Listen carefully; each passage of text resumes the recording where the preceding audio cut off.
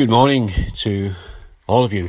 For those who are working, just to let you know that we are praying for you. And for those who are at home, I hope that you're managing to fill your days with things to do between those endless cups of tea.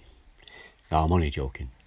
But if you are looking for a book to read, I can recommend one. It's Jesus, Dead or Alive by John Blanchard.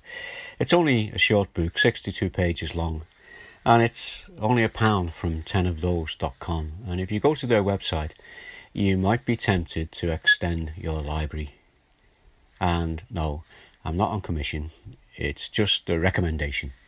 Yesterday, I suggested that we pray for the care home staff and the residents. And today, I would ask us to pray for the prison staff and inmates. As they are working in close contact with each other, they've probably got very little protective equipment. Pray for the work of Daylight Ministries, who normally would take the gospel into the prisons by running Bible studies, very often in conjunction with the pastors, and pray that they have good relations with the padres and pastors in the prison work that are the full-time faith workers.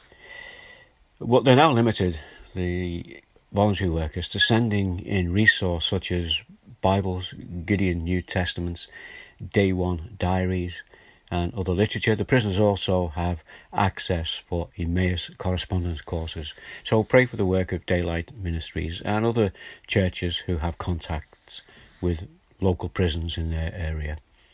Pray also for Rob and the folk of Bethel and for the other churches and leaders throughout the city.